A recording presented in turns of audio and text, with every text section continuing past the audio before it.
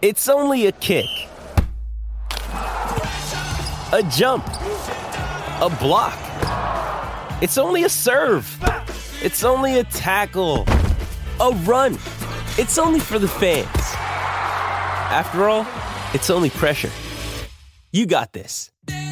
Adidas. Okay, time now to speak tennis with Brett Phillips. Thanks to Stan Sport and Australasian Academy of Tennis Coaches, atc.tennis. Sportsday SA. On Cruise 1323 and 1629 SEN SA. Well, our next guest is certainly burning the candle both ends, both of football and tennis. But, gee, wasn't the tennis great, Blighty? And Alcaraz and Djokovic played in windy conditions, one of the great finals, considering Alcaraz loses the first set 6-1. Brett, what a game. And at 6-1, I was just hoping the young fella could stay in the match. Not only stayed in the match, he ended up winning it. Oh, look, incredible, gents. And I just made sure overnight I didn't get into the horizontal position because I would have missed it. So I stayed upright. I paced around the house. You know, you just replenish with a few different things to keep you going because there were so many twists and turns and momentum shifts. And, you know, you sit there at the end of the first sort of half hour and there's a little murmuring around the crowd. Okay, gee, we've been here before. Djokovic off to a flyer and he sets the tone, great front runner. But as he did at the French, Alcaraz just worked his way into the match. You know, he started to problem solve. He started to get things on his terms. But, gee, he was so close to going down 2-0, saved a couple of set points. And once he was a set apiece, crowd was in his hip pocket, wanting him to win. And then the third set, if anyone hadn't seen that, they would just think, gee, Carlos must have absolutely blitzed Djokovic 6-1. But the matches were long. There was a 26-minute game midway through. I think there were 13 juices. So these games went for quite a while. We knew there would be a response from Djokovic. We got that in the fourth. And then it was probably Carlos running on top of the ground a little bit more in that last set as Novak just started to fade a bit. He made a few uncustomary errors, particularly off the backhand that he wouldn't normally make.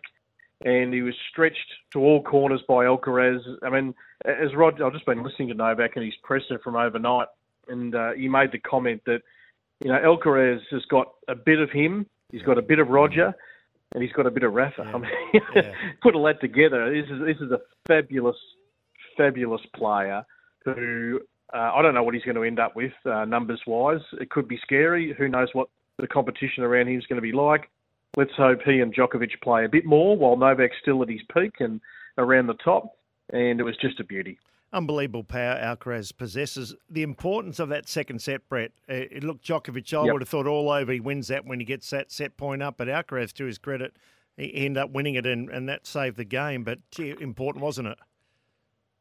Yeah, it really was. And you're right. I mean, in terms of the power, I mean, he's forehands up around, can get up around 160 k's per hour, just blitzes through the court. Then he's got this beautiful net game, slices really well, and he uses the drop shot, which has been his real DNA. He disguises that so well. So he's just this really complete player, and he's got the temperament to match. Never believes he's out of a match. So he's got a bit of that, that Nadal sort of Spanish bull about him, and he's got the beautiful sort of guile and touch of Federer, and can really crank up the firepower like Federer when he was at his peak winning Wimbledon after Wimbledon, when he would just send that beautiful cross-court forehand, at rocket speed. And, yeah, look, it's scary what he's going to become. But, tennis probably needed it. I've enjoyed the big three, and I still want them to achieve Djokovic and Nadal if he does come back. But, yeah, Alcaraz just illustrating again that men's tennis is in really good hands. Brett, if I could got some words that you said when you talked about this guy, Carlos Alcaraz, coming through the junior grade, you said he was the most complete player you've seen coming up, and you nominated him a long way out. I mean, what? I mean, I know he's won two majors and all that stuff, but it must have been something different. You've been watching a lot of tennis and a lot of great players. Just what made him better? I think the key to any success, Blighty, is you've got to have variety. You've got to have so many different things in your kit bag that you can go to. I mean, a lot of coaches will just teach players, just hit balls, and it's very up and down, and it's but they struggle to get out of. They struggle to have a plan B. They struggle to adapt.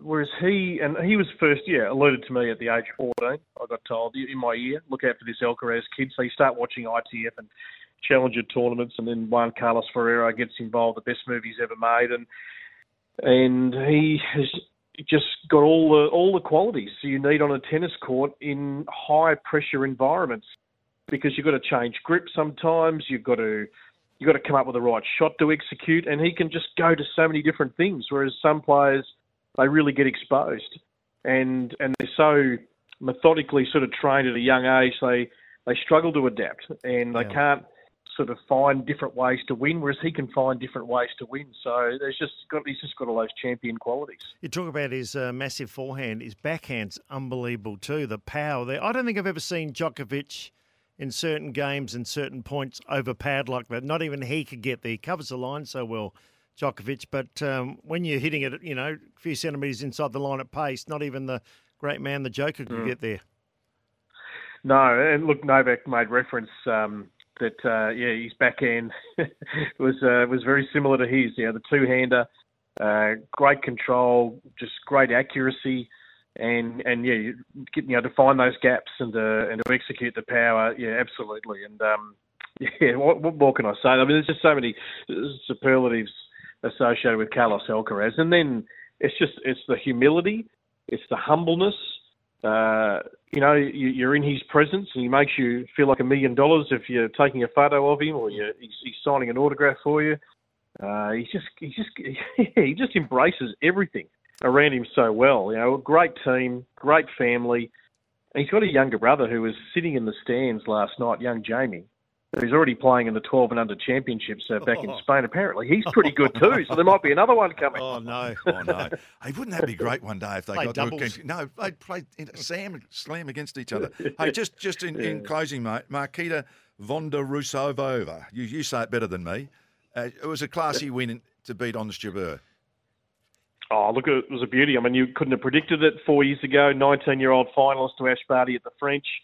Tough period through COVID. 12 months ago, wrist in plaster. Didn't play Wimbledon. Ranking had slipped. We knew she was better than 42 in the world when we came in.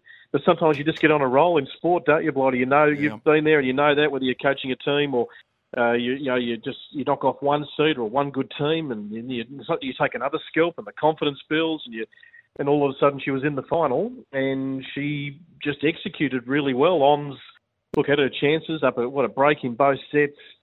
Just sort of didn't play the pressure moments that well. Maybe got a bit anxious and just missed, not much, but just missed enough to, see you behind the eight ball. And she's up to 10 in the world. Vondrousova now is another Czech. The Czechs, 9 million people, they keep producing good female tennis players. Brett, great coverage too, and no doubt we'll be talking US Open. When's the US Open? Is that September or? Yeah, late August. Late August into early September. Yeah, we're on the road to New York now for the next 6 weeks or so. So a bit of grass and clay, and then on to the hard courts over in the US of A. It's hard to see that Alcaraz and Djokovic won't meet up again. Both magnificent hard court players too. Yeah, and time to get a bit of sleep for you, mate. Yeah, Djokovic wants that. He's desperate. He wants revenge quickly in the next slam. So let's hope we get it. Great stuff, Brett. Well done, mate. Thank you, guys.